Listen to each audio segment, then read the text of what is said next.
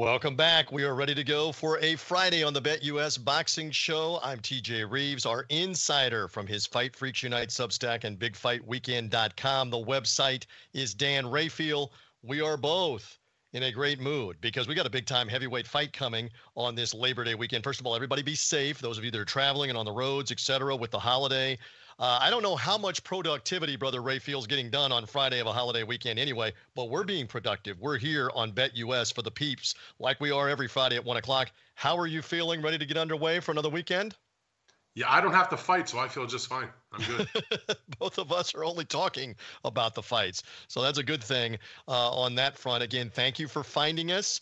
Make sure, do us a couple of favors. Hit that like button, hit the bell, make sure that you're subscribing. Our audience is ever growing here with the subscribers, etc. We're here every Friday at 1 Eastern time. We've now flipped the calendar into September, and we're looking forward to what's going to happen this weekend, particularly in Los Angeles. Andy Ruiz and Luis King Kong Ortiz in a heavyweight showdown, two big punchers. Ruiz was briefly the unified heavyweight champion back in 2019. So these two guys are squaring off on a rare Dan Sunday night pay-per-view that we're going to preview first coming up. So we've got some good action there. We've got another world champion in action in Mexico on Saturday night. We're ready to preview those fights in a few moments. And most of all, we've been doing well. We had another 3-1 week last week. You and I both, we were on the same fights and the same situation with the over-under. We were 3-1 last week. So we're here to make the peeps some money, right? Absolutely. That's the name of the game. Watch the good fights, put a few dollars in your pocket. No doubt. All right, so let's take a look at our record here. Not just us blowing smoke. This is legit. This is documented. Take a look at Brother Rayfield. Still remaining 23 picks over 500. And again, for any of you critics, any of you blowhards that were picking a lot of favorites, the idea is to win. The idea is to get it right with whatever the prediction is. And look at the clip that Dan continues to pick at. And not bad from me as well, still above 500. The show is 73-41 right now if you've been listening to our advice. So hopefully you will pay attention to all of this for today. Are you ready? Are you ready, Dan Rayfield? I'm ready. Are you ready, audience? And by the way, get going in that live chat with your comments. We'll see those as we go along. We've got time for questions and answers later on in the show. Let's get to it. As I mentioned, it is going to be a Premier Boxing Champions Fox pay-per-view. It is Sunday night, and the main event is a pair of heavyweights. Andy Ruiz, a Californian, a Mexican-American, taking on Cuban Luis Ortiz, King Kong Ortiz, who is bigger but is older. Ruiz smaller, faster hands, big punch. We take a look at our odds by knockout and by decision. This is a fairly even fight. Ruiz, again, is the former three-belt heavyweight champion briefly in 2019 when he defeated Anthony Joshua. King Kong Ortiz has lost in two title challenges to Deontay Wilder, both by knockout loss previously. Intriguing fight with an over-under of 9.5 rounds. Brother Rayfield, the floor is yours. Oh boy, TJ, this, we've had some easy picks, blowout picks, free money picks, some close picks. And I know what the odds say in terms of favoring Andy Ruiz in this fight. I personally think this is a toss-up fight that the odds do not reflect the reality of what the real fight is. So I have had an excruciating time picking this fight. I have gone back and forth numerous times. So my pick is my pick. And I think I'll be right, or I wouldn't make the pick. But I have to be honest with the peeps, as you say, not with the utmost strongest conviction in the world. That said, I look at this matchup and I see that number, that fat, juicy number on King Kong Ortiz relative to what the number is on Andy Ruiz, and I'm going with the upset special in this one. I'm taking King Kong Ortiz. When we do these picks, most of the time I have a way in which the fight's happening. I'll take a knockout or decision. But this one's so close to me, I still can't make up my mind. I took Ortiz on the money line. I just think he's winning the fight. He may get the job done with a knockout. Maybe it will go 12 rounds. I look at his resume. I feel like even though, he gets downgraded by some because of those two knockout losses to Deontay Wilder in heavyweight title fights, forgivable losses, by the way, in the first fight, super close competitive fight of the year type fight where he almost had Wilder out. Second fight, complete domination by King Kong Ortiz, except for the one punch that ended the fight. And he's got other good victories on his record.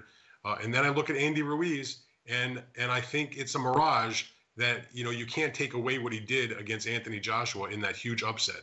I mean, I was there in Madison Square Garden that night, one of the most remarkable things I've ever seen at ringside. But if you take that victory to the side for a quick sec, his resume is devoid of legitimate solid wins. I just think that all things considered, he may have the faster hands and he may have the youth on his side, but I think that King Kong Ortiz is a better boxer. I think he's a bigger puncher. I think the age is overrated. And I just like him to get the job done in a really good, interesting, I think potentially very exciting fight. Both guys have been vulnerable. They were both knocked down in their last fights. This fight is going to be a good one, I suspect, whether it goes 1 or 12. But at the end of the day, I think it's the big man, King Kong, with the hand raised when it's all said and done. And if I'm right, I'll be patting myself on the back and letting you know about it. And if I'm wrong, we'll just forget about it. Yeah, exactly. That's your usual operating procedure on that. And I should say to the audience, you are usually definitive. I mean, like the alarm clock going off at 6 a.m. It's definitive. And so on this one, even on our Big Fight Weekend podcast that we keep promoting, you said to me, you got to tune into the Bet US show because I still don't know. So this was on Thursday. You were saying to me, I still don't know. So you're going to go with Ortiz, who we believe is 43 years old. The Cubans tend to play around with birth certificates, ages. Is he maybe 44 or 45? He's a big puncher. Ruiz significantly younger. And this is one of those times where you and I are on opposite sides of the aisle. I like Andy Ruiz here in this one. Again, he has that win over Anthony Joshua. I would submit to you, regardless of whether or not the rest of his resume is good enough, King Kong Ortiz doesn't have a win like a knockout over Anthony Joshua. Maybe that was just one night. And again, as you mentioned, you were ringside at Madison Square Garden for that one night in June of 2019. But I still think that means something for Ruiz. And I'm not only going for him on the money line, I'm going for him on a knockout in this one or a stoppage. It's a 12-round fight. So let's get the picks up there. Dan is going plus 275 with King Kong Ortiz in fight number 1. I've got Andy Ruiz minus 145 in this one. So we'll go on opposite sides of the aisle, and you're actually going to double up and take the over here. Interesting, two bigger guys, big punchers, the over under 9.5. What compelled you to say over in this instance between these two guys? Both guys have been in fights that have gone longer into the fight. I mean, look, I know that they're heavyweights, the knockouts are possible, but I also, as I've said to you before, sometimes when you have two guys with that kind of power, there's a little reticence to really get in and mix it up right off the bat, and that, it takes a while, and that because they're sort of concerned about what's coming back, they played a little closer to the vest, maybe not take as many chances, knowing they're in with also a very strong opponent. A lot of times in heavyweight fights, so many of the fights that they have are sort of mismatchy kind of matchups where they can just roll through a guy and the knockout records are inflated. But when they fight the real quality guys, oftentimes they go the route. Now, even when they've had fights where have been in even type of fights, like take, for example, King Kong against Wilder 1, that fight went real deep. Look at Andy Ruiz in the rematch against Anthony Joshua. That one went 12 rounds. So, yes, he had a knockout in the first fight, but even that fight got into the 7th round.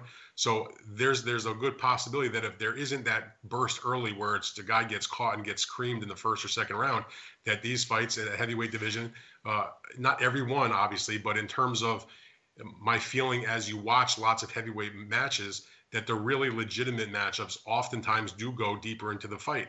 And so I'm basing my viewpoint on that this has a chance to go deeper. I look at Andy Ruiz when he fought for a heavyweight title the very first time, when he fought Joseph Parker several years ago. A lot of people thought that fight would end in a knockout. It turned out to be a boxing match, and it went 12 rounds. So it may not be the conventional wisdom, but I do think that there's a really good chance this fight goes deeper into the fight. And again, when Ruiz fought post-Joshua against Chris Arreola, an aged veteran, he couldn't knock him out. It was a 12-round decision. He even got knocked down himself in that fight briefly, but he couldn't knock him out, to your point. One more factor before we move on after this fight is Ruiz had minor knee surgery. Of course, my joke always is everybody else's surgery is always minor because it's being done to them. When it's being done to you, it ain't minor. Minor knee surgery for him late last year. It's now been some 8 or 9 months. You do not believe, do you, that that's much of a factor here for Andy Ruiz one way or the other? The knee is it's got to be healed up by now because it was allegedly arthroscopic knee surgery, not a major repair. Not that big a deal, you would say?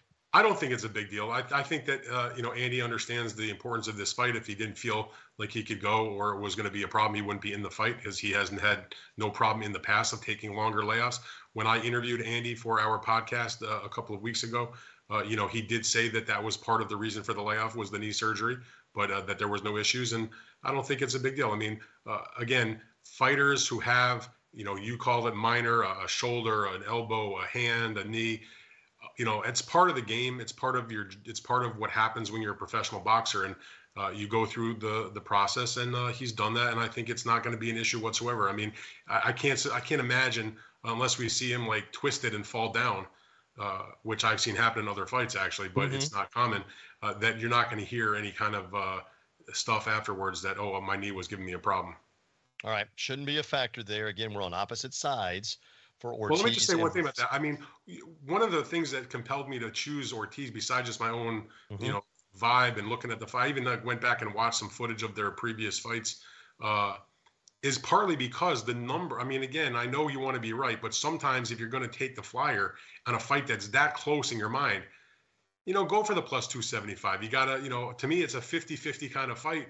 So I'd rather cash on 275, on the plus side of the ledger than, go with the favorite on that. So the pick and making us on opposite sides partly was because there is that juicier number on what I consider a much closer. And I'm glad you pointed that out, because we were on opposite sides a couple of weeks ago for Usyk and Joshua in the rematch. And I really thought that was a 50-50 fight. And I believe that Joshua would be better. And it was much more advantageous for me to take the plus money, because, again, that was like plus 250 or plus 300. I ended up being wrong, but I understood the thinking 2 weeks ago. I understand your thinking now, that it seems to be a little bit better on the payout if King Kong Ortiz, who, again, is a big puncher. These guys can both crack. So we shall see. It's going to be fascinating to watch what happens. That is the main event in Los Angeles, Premier Boxing Champions. It's at the downtown Crypto.com Arena, the former Staples Center where the Lakers play. That's where this fight card is taking place. Immediately preceding the heavyweight showdown is a lightweight battle involving contender Isaac Cruz and a lesser-known fighter named Eduardo Ramirez. So that is going to be fight number 2 that we're breaking down. Cruz unsuccessfully challenged for a version of the lightweight title against Gervonta Davis, losing a 12-round decision. But he's a solid contender.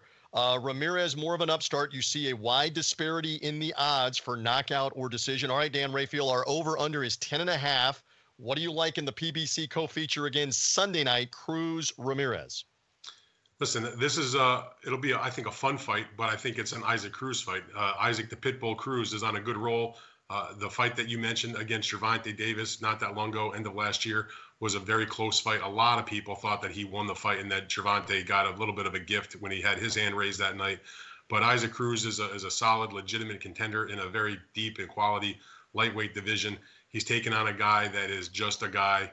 He'll come to fight, I believe, but he does not have the background or the resume or anything in his side of the ledger that makes you think that he's beating Isaac Cruz, who's really looked good. I mean, after he lost against Gervonta Davis, he fought Yuriorkis Gamboa, who was a gold medal winner in the Olympic Games from Cuba, a former unified featherweight title holder, been a long-time contender in the lightweight and junior lightweight division, and has been a good fighter. I mean, he's past his best days, and he's lost some fights. The thing about it was, though, he had never lost the way that he lost against Isaac Cruz, who just went in there and just absolutely torched him in 4 rounds or 5 rounds and just annihilated him. It really an eye-opener, because even if you thought that he would win that fight, which he was favored to do, he basically ended Gamboa's career that night, and it was a very devastating one-sided fight. And he's just on a good roll right now, and he's confident. His fan base is growing. He's got that swagger to him. And his opponent will come to fight, I presume, but he's just a guy. This is a pit stop for the pit bull, if you will, on the way to bigger and better things. Or do you see there on your screen, Fresh BX is in our live chat, and there's murmurs. The peeps, the savages are murmuring that there's maybe a hand injury for Isaac Cruz. I say to you, public, here on BetUS, if anybody knows the info in the 411, the man that we have on, Dan Rafael, would be the number one guy I would go to. What, if anything, have you heard about a hand injury on Cruz? I mean, I've heard the rumors also. I mean, but I have no evidence to say that it's real or legit. And again, maybe it's possible. Maybe he did bruise it or ding it up a little bit in the sparring. The true pros, as long as it's not broken, you find a way to get the job done. And if it's that bad, you pull out of the fight. Maybe it's in the back of your mind.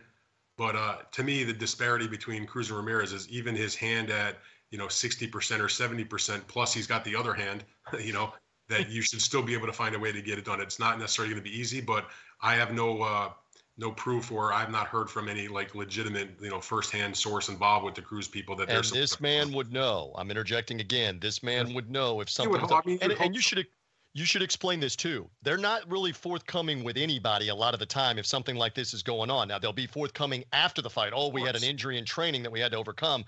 But good luck. Like the next time that a fighter who's supposed to win and he's got a big payday looming comes clean on something that's bothering him before the fight will be the first time that they come clean before the fight about it. Good luck with that, right? I don't know. In over 20 years of covering boxing, the next time I hear a fighter in the pre-fight buildup say, man, my knee's messed up. I've had the worst training camp of my life. I'm in no shape. My dog bit me. My kids are mad at me. I mean, my wife walked out on me, and by the way, I hurt my shoulder also. I mean, you just will never hear that. So hear it afterwards.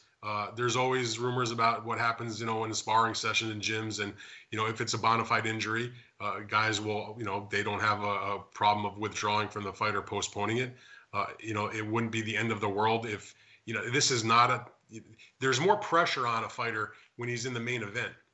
This is not a main event fight. So when Pitbull Cruz got the fight against Davis as a late replacement when Rolly Romero pulled out before they ended up having the fight, after that, there's more pressure when you're in the main event.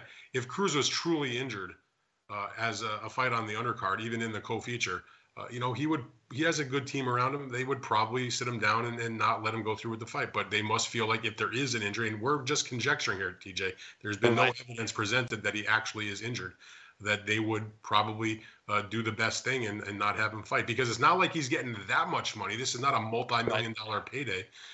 Yes, have there been times where guys go through with a fight when they may not be in perfect shape because there is a ton of money riding on that fight? Absolutely. But in a case like this, where he's got so much more ahead of him, I just don't feel like they would risk it if it was anything too serious. So everybody relax. Very valid points on all that. Let's lock it in. Dan and I are in agreement here on the veteran, the championship contender, Isaac Pitbull Cruz. We both like him by decision, and you're getting pretty good value by decision. In fact, the BetUS line has it at something like -150 for a Cruz knockout. They believe this could be a Cruz knockout. Ramirez has been in with some decent competition, but the decision prop is actually paying well, and we love to double up. We love to double up as well, my friend, and we're going to go ahead and hit the over as well if we like the decision. Go ahead, Dan. I say if the hand is really a problem, then that's probably even just another notch in our belt in terms of why it would go 12. Or no doubt, and last the distance. So as you can see on the over 10.5, it's only laying 110 here. It's not a great payout, but you might as well double up, especially if you get the opportunity to parlay that with a Cruz decision win. Just take advantage of the over. And you're going to see Dan as a theme here for all four fights. He's on a side, on a fighter, but he's also looking at the over-under in all of these fights. I'm not as frisky, Mr. Rayfield, on the second day of September on all the over-unders this week on the show. And we're going to get into that right now with our next fight as well. On that same card in Los Angeles, this is an interesting one. They're all interesting for different reasons. But Abner Mares, a former multi-division world champion, he's been out of the ring not just 1 year, not just 2 years. Dan Rayfield, he's been out of the ring 4.5 years. He's been doing some television commentary. Abner says, you know what? These guys aren't too young. They aren't too good. I'm going to come back and fight. And he is now in the ring taking on Flores out of Mexico in a first fight for him since going back to early 2018. Hello, for Abner Mares. So he's back. You see the prop at over under 8.5 rounds, over under 8.5 rounds. Very interesting situation here with Mares, the comeback. You talked to him recently about this comeback as well. Tell us more here about this. First of all, Abner Mares, in his best, was one of the best fighters in the world. Won world titles in 3 weight classes: bantamweight, junior featherweight, and featherweight. As you mentioned, he's been doing, as I wrote in a story this week, I think people today probably more recognize him as the ringside analyst on the Showtime broadcast. But he's still harbored desires to come back and fight. Remember, his last fight was a loss against Leo Santa Cruz in the battle for Los Angeles, and a featherweight world title fight that also took place in the same arena where they'll be fighting on Sunday night. But he was then, after that loss, he was scheduled and signed and in training camp and ready to come back and challenge Gervonta Davis when Gervonta still had one of the titles at 130 pounds. And like a week or so, 10 days or so before that fight, he suffered a torn retina in the training camp. And obviously, yeah, exactly. So he was out of the fight and he was replaced, and he hasn't fought since. So he went through that full training camp. That was in 2019. And then the combination of the injury, of the pandemic, of getting his, everything rolling with his gig with Showtime, other things going on in his life in terms of business opportunities and just doing his thing, he didn't fight. He wanted to come back. He sort of would go to the gym. He wasn't sure what he wanted to do. And as he told me, he actually was ringside on one of his Showtime gigs, and he was watching these other fights that were sort of keeping him involved and interested. And he would see a guy and be like, I can beat that guy. But then he went to do the work on Showtime when Gervonta Davis fought Mario Barrios and saw Gervonta knock him out. And even though he wasn't saying to himself, I want to come back and fight Davis, he was like, you know what? He told me the word he used was triggered. Seeing the Davis Barrios fight triggered his desires to come back. And so after that fight is when he really got serious about the comeback, and he went and he dealt with the folks at the California Commission to make sure that he could get the license. He had to go through a very rigorous medical examinations and procedures to make sure that was something they would allow. So his own eye specialist and retina specialist cleared him. The California Commission folks cleared him. They also sent out reps to watch him in sparring because he hadn't been in the ring for such a long time. So they were doing their due diligence to make sure it was good. He got the license. He had to discuss it with the wife and the kids. And as he said to me, his kids were super excited. And as he said, my wife, not so much, but she's on board with it. He's in a good place right now. He's happy. He says he's in great condition. He is moving up a little bit in weight. He's been primarily, as I mentioned, over the last part of before he went into this sabbatical, he was fighting as a featherweight. Was going to come back at 130. This fight is contracted, he told me, at 135. But his opponent, Flores, is also a guy that's been a career-long sort of featherweight-ish. And so it's not like he's going up to fight some giant, a much larger man. And I just feel like even an Abner Mares, after a long layoff, and with all that he's accomplished and all of his gifts, and the opponent is just a regular opponent who's been in the ring with some good guys but gotten beaten by them on a consistent basis, that's the art of matchmaking, and that this fight is designed, if he's got anything left, this is going to be a Mares victory. He's taking it one at a time, as he said. There's not like a long-term plan. I want to be in another championship fight. He's like, I'm doing this for me. I'm doing this for my fans who keep asking me if I'm coming back. And if I look good, we'll take it another fight. If I don't, I'll call it a day.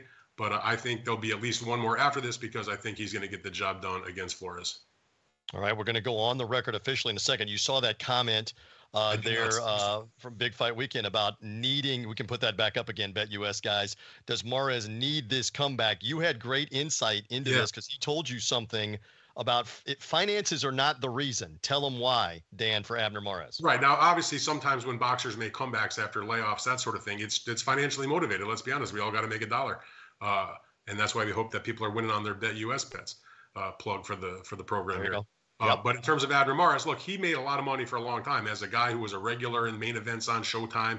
He made good money winning all those title belts, being on pay-per-view undercards, the fights with Leo Santa Cruz. He had a lot of, if not $1 million paydays, certainly high six-figure paydays.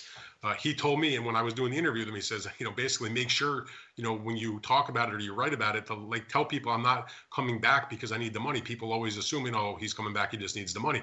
And this is kind of a funny thing. On the day that we had set up the interview, he texted me, and he was running a little bit late because he was in the process of closing a real estate deal because he was buying an apartment building that he was obviously had invested in. And so he apologized about that. I was like, don't sweat it. No problem. Hey, Raphael, I'll get back to you. I'm doing a 7-figure deal to buy an apartment complex. He doesn't exactly need money if that's the case, right? No, he used the terminology with me, on multiple occasions. And by the way, the interview that I conducted with him, yes, I wrote off of what he had to say, but we have that interview on our Big Fight Weekend podcast that people can certainly go back and listen to. We ran it a couple of weeks ago, and they can hear it for themselves.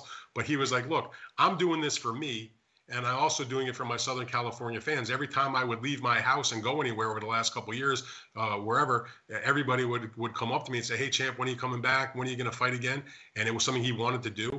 And again, it's He was very pointed. He's like, look, of course we're not doing it for free. We're making money, and that's a good thing. But he doesn't need the money. He's got a very good paying gig with Showtime. He's got the business investments with the real estate and that sort of stuff. So that is not I won't say he's not coming back. He doesn't like to get a big paycheck. Who doesn't? But it's not the primary driving force for this return. Understood. All right, let's lock it in. You and I both like Mares in the return. You're more ambitious than me, though. You like Abner by KO. Look at that payout there. If Abner Mares, off a 4.5-year layoff, gets the knockout here against Flores Saturday night on the undercard of Ruiz and Ortiz in Los Angeles, I'm not as bullish on the when, W-H-E-N, it will happen, or the how. I just want Mares on the money line. As you like to say, I'm going to hit the single here in baseball terminology. I'll just take Abner to win here in this instance, and I'm not getting as good a value as you on that. And you even like on the prop here on the over-under, you're going to go under here. You think Abner gets to him and gets to him before the end of round number 9, right? Yeah, and part of that's because I just think that Flores is not a high-level opponent. And he's been in with good opponents, but he's suffered from facing them. This fight is made for Abner Mares to look good on the comeback trail.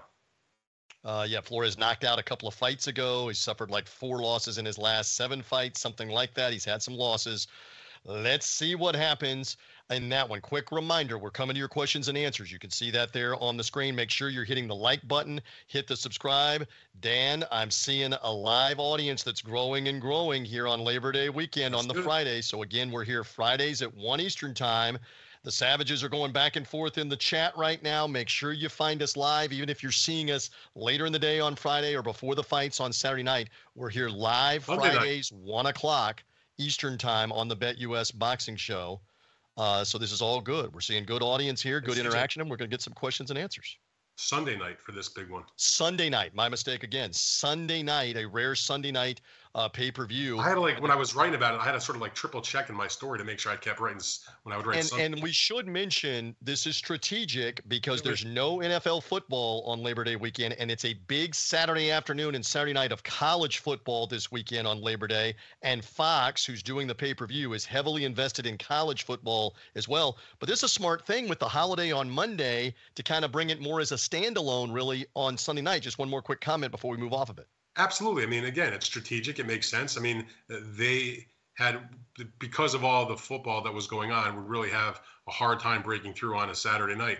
But if they're going on Sunday night and Fox is involved, not that they share with me their advertising and promotion plan, but I would be hard pressed to say if you're watching college football as a sports fan on Saturday on any of the Fox platforms, you're going to see promotional material. Absolutely. To this pay-per-view. And like you said, lots of people are off on Monday and they can kick back on a Sunday of that weekend. And it's going to be similar to a Saturday night and, take in what I think. And I'm not, it's not like they're paying me extra, I think that's just a good card. And I know people like to moan about the price point, but it's a holiday weekend. If you get a couple of the guys over, the gals over to the house to chip in, it's a good solid night of entertainment for, again, if you've got some people to share it, not a big price.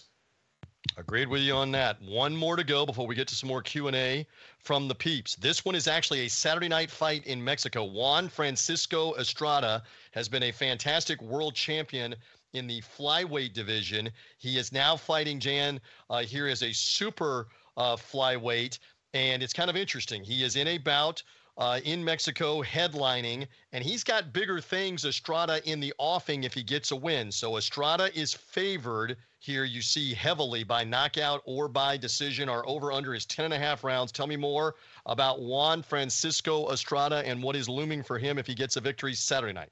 Well, number one, like you said, fantastic fighter, good chance of being in the Hall of Fame down the road, was a unified champion in the flyweight division. Now he is the linear junior bantamweight division, so that's 115 pounds. He had unified 2 of the titles, but because of political reasons, he was vacated one of the belts, stripped of the other title, but he's got the Ring Magazine title. If you follow that, he's the lineal champion, and he also has what they call the WBC's franchise title for whatever that's worth. The bottom line is he is at worst the number 2 fighter in that weight class. You could argue that Roman Chocolatito Gonzalez, his great rival, is number 1. He's coming off of a very close and controversial split decision win against Roman Gonzalez. I thought Gonzalez definitely won that fight, but he didn't get the decision that night. It was Juan Francisco Estrada that did. In any event, he's been off for over a year now. almost a year and a half or so after that fight. So this is the comeback fight, because the idea here is that he's going to face Chocolatito Gonzalez for the third time in the next fight. They were supposed to fight late last year. One of those, I forget which order it was, got COVID and the fight was postponed. Then they were supposed to actually get it back together, and they were scheduled to fight again in March. And I tell you what, it was Roman Gonzalez who got COVID at the end of last year, and the fight was postponed. We were supposed to get back and do the third fight in March of this year, and it was Estrada that had COVID, and the fight was postponed. And Roman Gonzalez fought a late replacement and won. And Estrada is coming back, and rather than go into a third fight with Chocolatito after an 18-month layoff, they are giving him this hometown fight to sort of shake off the rust, to tune up, if you will. And the idea here is, if he wins and all is well in terms of the health, that he and Chocolatito will meet. Good possibility like in December, perhaps in the very early part of next year. But the point is, the third fight with Chocolatito is riding on this result. So he's having a hometown fight in Hermosillo, Mexico, against a countryman, but not from that same city. He hasn't fought at home in the last about 3 years, and he's excited. He's going to hopefully put on a show, and the idea is to go in and take out Cortez and move on to the bigger fight against Roman Chocolatito Gonzalez. He's a heavy favorite for a reason. The guy he's fighting only has Argy Cortez only has 2 losses way back at the beginning of his career, and they were like split in majority decisions in 4-round fights. So he's got a good record. If you examine that record, though, he has fought absolutely nobody. I mean, really, really subpar opposition. This is the kind of fight where if Estrada is on his game, and he said in the pre-fight, and this sort of made me think even more why this is going to be a wipeout, because he said this is the first time in 6 years he's going into a fight healthy, no injuries in training camp. You know, again, we talked about it, TJ. Guys don't go out there and announce their injuries and, you know, tell people I had the worst training camp of my life. But he's saying now, going into this, by his own, you know, it's not like somebody asked him about this. He said this in the open forum at the news conference. It's the first time in 6 years I'm going into a fight where I don't have injuries. So a healthy Estrada with a subpar kind of opponent with a big fight riding on it afterwards, to me, all that equals massive one-sided wipeout for Estrada. So that's why I picked him by the knockout. Estrada on a 6-fight win streak right now, 3 of them decisions, 3 of them by knockouts. And against good fighter, by the way. He's doing that against top-quality opponents, too. And you and I agree this will be a KO here. Again, you're a little more ambitious on the when it will happen, but we both like the knockout. So let's lock it in on Juan Francisco Estrada Saturday night in his bout. We're laying 150 here, but we like the KO. And Dan even goes a step further on playing on the over-under play for under 10.5 rounds. Scheduled 12-round fight. Dan likes the under as well to double it up here, a knockout and quicker, kind of the same as the Abner Mares fight. You like the knockout, you like the under. Yeah, I couldn't do this fight and not take the under. It was too appealing to me, and I just feel like it's going to be a torturous night for poor Cortez. All right. How long? By the way, Cortez has never been stopped in his losses, but he's never faced somebody that's even like half as good as Juan Francisco Estrada, who's still, despite the layoff and a lot of tough fights, has still been going strong at a high level for the last several years. And I think the layoff is going to do him well. He claims to be injury-free, and I think we're going to see an outstanding performance from the champion on Saturday. And by the way, for those who care, this is the main event. 8 p.m. is the start time of the main card on DAZN. And then again, for the Sunday night card, I know you want to share this for the Fox PBC pay-per-view, what time it gets underway and where we suspect the main event might fall, depending on how long the previous fights last, et cetera. Go ahead, Dan. Yeah, I mean, like your normal pay-per-view, 9 p.m. Eastern time, and main event, again, like your normal pay-per-view, given it's 4 televised fights. You're talking about, in that you can never be sure, TJ, but it should be no earlier than 11 and hopefully no later than 12 midnight. And there's also, for those who care, there's some bonus action from the preliminary part of the card. They'll have fights on regular FS1 and FS2 and Fox in those time leading up to the beginning of the pay-per-view. And there's some fans already asking about that. Some peeps are already asking a couple of questions about those fights. Let me see what we have here on the chat. I was looking at a couple of people that were asking about whether or not the Aleem fight, I think the Reese Aleem fight, that is on the undercard here, and there was another one as well. That is Hefty Banks. Hefty Banks, guys, if you can put it up on BetUS, says, I want to hear Dan's take on a couple of the pay-per-view undercard fights, Aleem versus Plania, there it is, and Spencer versus Salgado. Any thoughts? Rais Aleem is a rising star, right? Go ahead. I don't know if I say star, but Rais Aleem is a very good I wouldn't even say up and coming. He's in his 30s already, but he's just a good contender, looking for the opportunity to fight for a title at 122 pounds. Very good fighter.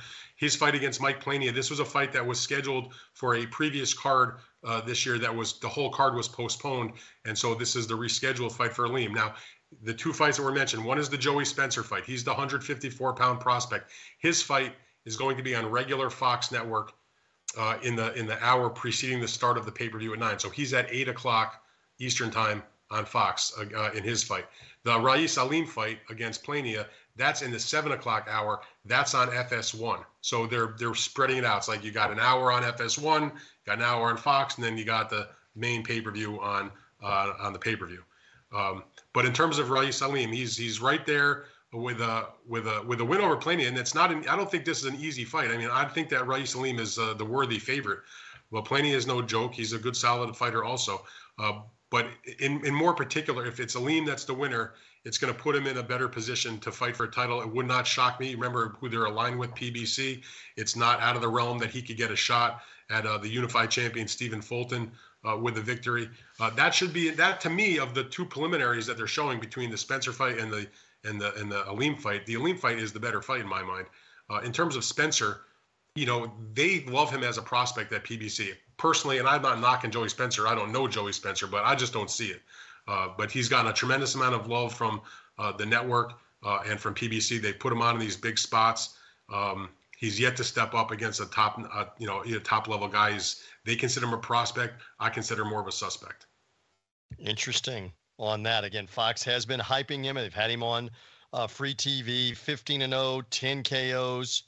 Has he not been impressive enough for you that you're still doubting right now? You haven't seen skills, hand speed. What have you not seen? He hasn't been overly impressive, in my opinion. The opponents that they're matching with are pathetic for the most part. And I just, it's what's the old saying in the old Supreme Court case decades ago? I can't tell you what pornography is, but I know it when I see it. Yeah. Look at Joey Spencer, or I look at a prospect, you know it when you see it. And I don't see it in Joey Spencer. Did you just cite the People versus Larry Flint from the Supreme Court case on the BetUS Boxing Show? I believe you did, Dan Rayfield. Listen, I'm not knocking the kid, but it's like the hype does not match what the results have been so far. That's all. And listen, and I say this about every prospect or every champion or whatever. Let them prove me wrong. Good for them. I don't wish him bad or anything like that. I think that the amount of hype has gone beyond what is actually there at the moment. That's fair. By the way, you're born in New York, live in Northern Virginia. Just while we're outing our stuff, I was born in Tennessee. I'm living in West Central Florida. Neither one of us, my point, are from Missouri. Missouri is what? The show me state. Exactly. You're saying what? Joey Spencer? Show me. Somebody show me. Show me that it will be. When he steps up and he fights, again, he's only 15-0. I'm not saying he's got to move at the speed of light or anything like that. But the high-profile slots that they have put him in relative to what he's producing seems to be way off base. I mean, this is a kid who I believe, if you say 15-0, I would say this will be his 16th fight. He'll have had, I want to say 14 or 15 of those fights have all been on network Fox television. Maybe one or two that were on Fox, FS1. But the point is, that is a massive amount of exposure and television time for a guy that wasn't a super level amateur, an Olympian, a medalist, that type of thing. And so the hype hasn't, the hype is not matching what the results have been so far. So again, good luck to him. People can check it out for themselves Sunday in that pre-hour before the pay-per-view begins. All right. So again, they're going to skip around on Fox over the air, on FS1 cable, and then get to the pay-per-view later in the night. I'd definitely say watch that Aleem fight, the Aleem Plania fight. That's a good fight. That'll be very interesting. I kind of thought when I knew that fight was going to be rescheduled for this show, before I knew the rest of the lineup on the pay-per-view, I thought that Aleem and Plania would actually be part of the pay-per-view. It was that good of a fight in my mind. So it's like a bonus for us who can watch it. By the way, we'll sit here for a couple more minutes because we got peeps asking us questions. Let's go to Yeah, we love it. We got Juggler. If I have this 23, he wants to know from Dan, any idea why Canelo is such a big favorite against Triple G? He is 5-1 right now on the Bet US line. So Juggler wants to know what your thought is on him being that wide of a favorite, at least initially here with a couple of weeks to go. Well, I mean, part of it, anytime that there's an odd that's put up, they're trying to engender betting on both sides of it, obviously. So Amen. they have to keep raising the number to get money to come in on both sides. But the reason is probably because, and I don't necessarily subscribe to this, that those who look at the fight and think it's overdue and think it was, it's past its sell-by date, as they say, and that it should have taken place already. They haven't fought this third fight in a while. They last fought in their rematch in 2018. 4 years have passed, and Triple G is 4 years older, not necessarily 4 years better is what they think. He's 40 years old. And Canelo, despite coming off of a loss against Bivol in a fight that was out of his more natural weight class of super middleweight, he fought a talented, skilled fighter like Bivol at 175. Now he's back in the 168 weight class where he is the undisputed champion. So the combination of Golovkin moving up from 160, where he's been his entire career, and at age 40, and I think they'll look at the last fight that Triple G had against Ryota Murata to unify the belts at 160. And while he finished with a flurry and dominated and looked good and scored a knockout, I think that some people are overblowing the fact that he looked a little rusty and not so great in those first couple of 2 or 3 rounds, which is forgivable, to be honest, because he was coming off of a very lengthy layoff. So, 5-1. If you want to tell me Canelo's the favorite, and I'm sure we're going to have a show where we're going to discuss in minute detail as we get close to that night, but 5-1 seems awfully generous to me. I'm not saying that Golovkin's necessarily going to win, but you know what? If you get 5-1, I might throw a few dollars down on Triple G. Money lines. Yeah. Exactly, because this is not a 5-1 fight in my mind. Maybe it'll turn out to be that way on fight night, but I look at that and I say they had 24 rounds in the ring together. It's essentially even up after 24 rounds. The official result of their rivalry right now is Canelo is 1-0-1, and you can make the definite argument that Triple G should be 2-0.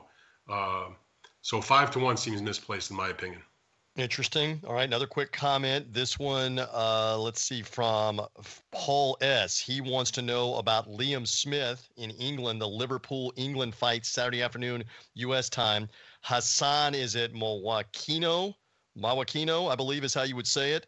This is the main event on Fight TV out of the UK and Liverpool Saturday afternoon U.S. time, Saturday night in the UK.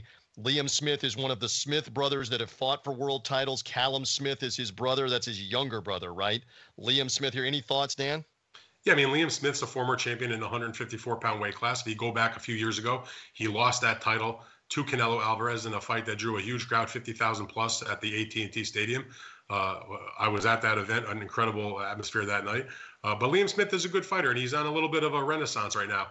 He's coming back to fight at home in Liverpool. He's signed a new promotional agreement with the promoter out of England called Boxer, and this is the main event of that card. They're bringing him to the hometown. The opponent is not a well-known opponent. I don't think they would match him with that type of opponent in the hometown if they thought he was going to lose. So while I don't have a chapter and verse on that opponent, Liam Smith is still a good fighter. He had a big win not that long ago when he beat Jesse Vargas in late April on the undercard of the fantastic fight between the two top women, Katie Taylor and Amanda Serrano. They're putting him in position to get another chance to fight for a title at 154. So I look at that fight and I'm basing this mostly on what Liam Smith has done recently and how he's looked in his fights. It's a Liam Smith victory in my mind, and it ain't going to be that hard. All right. One more, Theo Green watching us and in the YouTube chat. And again, we thank all the peeps with the questions here. Theo says, hey, is Gervonta Davis fighting in December? And any word on who it might be? Theo, thanks for watching. Dan, any murmurs, any whispers that you're hearing about David? You would think he's back somewhere around December. No, what do we know? I mean, again, it's not announced or anything like that, but what I'm told, and I actually had a conversation with somebody involved just a couple days ago, he's fighting in December. It's going to be another Showtime pay-per-view fight. I've heard there's a good chance it may wind up back in Atlanta where he's fought before, which is sort of like a second home to him. He drew a big crowd there the last time he fought down in Atlanta. Whether it's going to be Atlanta or not, I think will depend upon the opponent. Now, if you believe it, there's still been some conversations of them trying to make this fight with Ryan Garcia. If he fights Ryan Garcia, obviously it probably would be in a more like Las Vegas type place, Los Angeles, New York, that type of atmosphere, not Atlanta. But the point is, if they can somehow figure out a way to make the fight with Ryan Garcia, you're talking about Let me help you. Can I just stop you? Aliens are going to land on my front lawn tonight before they're going to make that fight for December, Garcia and Davis. That's all I'm saying. Again, you know me at this point, my skepticism runs deep when it comes to these types of things. So while I'm not in any way saying the fight is going to happen or get made for December, what I'm saying is what I am hearing and what I'm told is there's a much better chance of that happening than there was, let's say, a couple of months ago. Really? Now, whether they can get it over the finish line and actually have it happen, different ball game. The main thing, the question was about what his schedule is. And the answer is that Gervonta Davis's people are making plans for him to fight in December. If they can get the deal done or make a deal with Ryan Garcia, you got a mega fight. If it's not, he'll fight somebody else. I'm not aware of who that opponent will be. I don't think they know who that opponent would be quite yet. But the point is, we're going to see Gervonta back in the ring. I mean, he's not injured. He's coming off of a great knockout against Rolly Romero, and he's still a relatively younger fighter. Why wouldn't he be fighting again? So he'll be back in the ring. It's just a matter of them going through the process of seeing if they can make the big fight or if he's going to have to settle for something a little bit less. And maybe the aliens will land on my front lawn tonight. I don't know if that is the case. Well, if they do, make sure they tune in to the Bet US Boxing Show every Friday at 1 o'clock. Very nice. We'll let the aliens know about that. Very nice on that. With that, thank you for all the questions and answers. Let's regroup here with what we have on the best bets. And Dan went for the full buffet on 4 fights with 8 different picks. I won't go over all of them. You see, we're on opposite sides of the heavyweight main event Sunday night, the Fox Premier Boxing Champions pay-per-view. Andy Ruiz, Luis Ortiz. Dan and I disagree.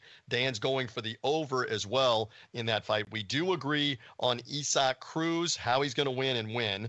I am just dubious as to whether Abner Mares gets the knockout, gets the decision. I'm just going money line. As we flip to the second page, Dan, you will see, likes Mares in this fight for a knockout and also likes the under as we continue with his best bets. And then in our final fight, Juan Francisco Estrada, we both agree will get the win by knockout as well. You see that there on page 2. Dan even likes it as under 10.5 rounds. And again, Dan picking at a plus 20 clip right now on correct predictions since the beginning of March. Let's have another great month here in September as it gets underway. All right, one more time. We want everybody to be safe for Labor Day weekend. We do get some questions every now and then about our coverage. You can go to bigfightweekend.com, read us in the recap mode after these fights are over with. Hear the podcast with Dan's interviews. For example, Dan is talking with women's unified middleweight champion Claressa Shields on the preview podcast, Big Fight Weekend. Wherever you get podcasts, look for Big Fight Weekend. Apple Podcasts, Spotify, Google Podcasts. Hear Dan with Claressa Shields. Also on that podcast feed, you got a chance to ask some questions of Dimitri Bivol and Gilberto Zurdo Ramirez earlier in the week. Those light heavyweights are meeting in November. You had some Q&A with them. The peeps can hear that on the podcast, right, Dan? Go back and listen. Oh, absolutely. And if they want to hear more about the fights that are coming up on Sunday, they can go look at that feed. We've got the interview I had with Abner Mares. I've got the interview I had with Andy Ruiz Jr. Yep. We've got some. We had interviews with Arnold Barboza, the junior welterweight contender, not that long ago, and we have a good one coming up that we'll have on before their fight. I've got my interview with Triple G Gennady Golovkin and his trainer Jonathan Banks that I conducted this week. So we just keep piling on, and I hope the folks enjoy those podcasts, watch our show here, and enjoy the fights. Again, go check it out. Big Fight Weekend podcast is how you hear that. We want you here with us watching on the BetUS platforms on Fridays at 1 Eastern time. I know you join with me, Dan. We want the peeps to be safe, especially on the roadways. It could get dangerous on Labor Day weekend. Be safe if you're in the car, traveling, celebrate safely. And again, a Saturday night fight card on DAZN from Mexico. It is a Sunday night pay-per-view from Fox and Premier Boxing Champions. Ruiz and Ortiz going to mix it up, some big heavyweights. Anything else, Dan, or are we good? That was a lot, man. I think we're good. I think we are good. Have a great weekend. Thank you, Dan Rayfield. Yes, sir. You too. Thank you guys for watching on the BetUS Boxing Show.